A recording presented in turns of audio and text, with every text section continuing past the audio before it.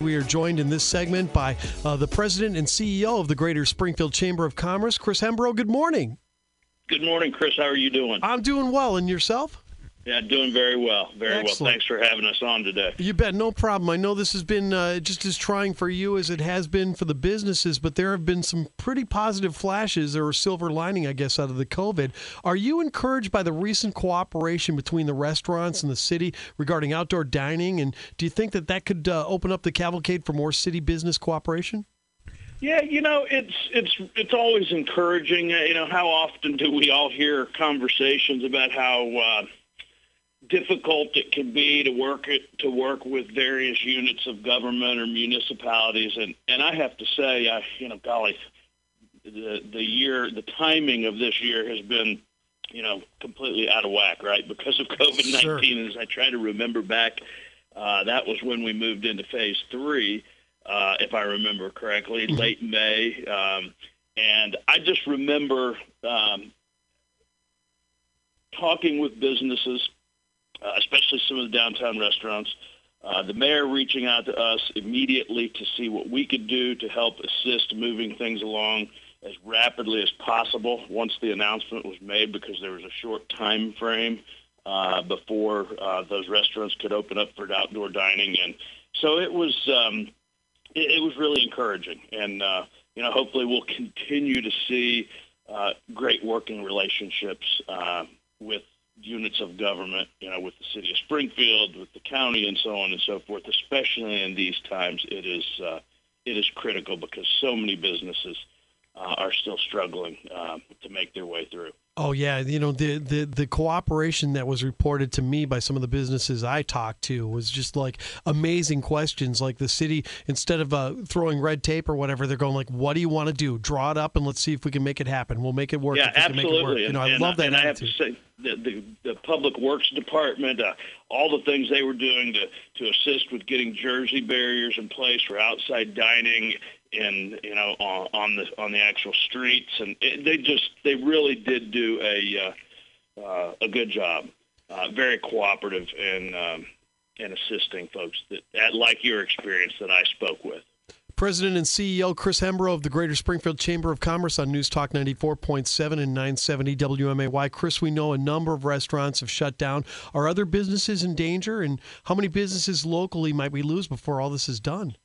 Yeah, I guess a couple things I would say. First of all, it is always disheartening to see a business close, no matter whether they've been open for a month, a year, 10 years, 20, 30, 40 years. It is so disheartening, and nobody wants to see any businesses close. But I saw a piece done by your Greg Bishop in the Center Square, I think earlier this week, maybe Monday or Tuesday, where he was talking with the Illinois Retail Merchants Association, Rob Carr, about the restaurants and retail sector. And I think Rob's words were, we're hanging on, life support.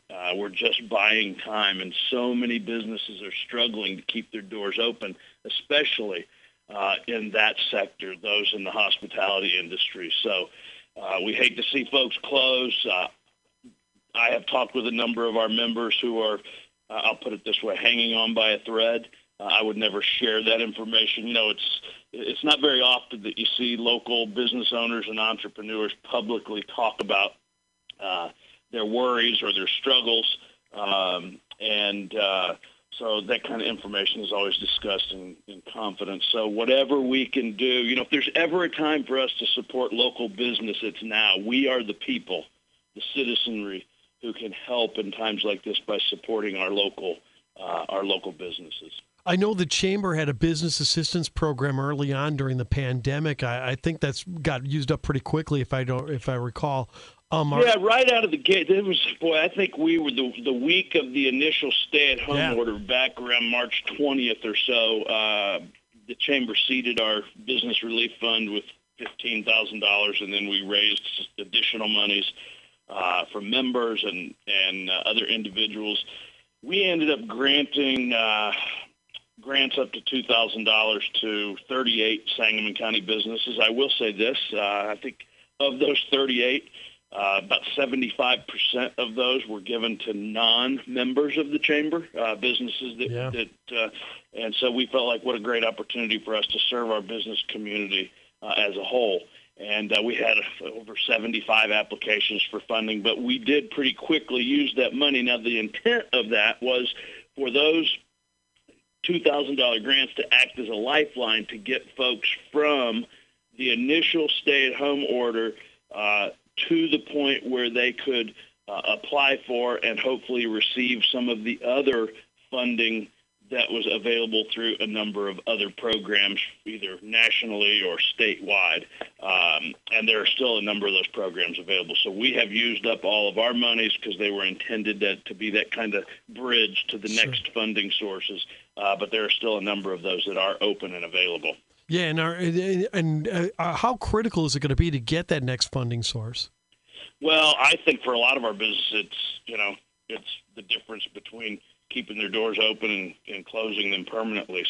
So many, as I said, and as I referenced the piece that your Greg Bishop did with Rob Carr, they're just barely hanging on. So there are probably a lot more businesses in that position than a lot of folks really consider or think about. So we have on our website, by the way, as we talk about this, on the very front page, homepage of our website, various funding opportunities that are out there, like the Paycheck Protection Program, the Economic Injury Disaster Loan. Both of those are still open. There's been a lot of reporting on the Paycheck Protection Program. That program's just been extended until August 8th for folks to make application, and there's still well over $100 billion remaining in the program. And so I would encourage folks, if they haven't applied, to get with their local lender, their banking relationship, and apply. It's based on payroll numbers, and I mean, I can get into a lot of detail, but I don't want to take too much of your time. But folks who want to apply should talk with their local lender. The program has been extended till August 8th. I know there's discussions in D.C. currently about an additional stimulus package that we may see by the end of July or the 1st of August.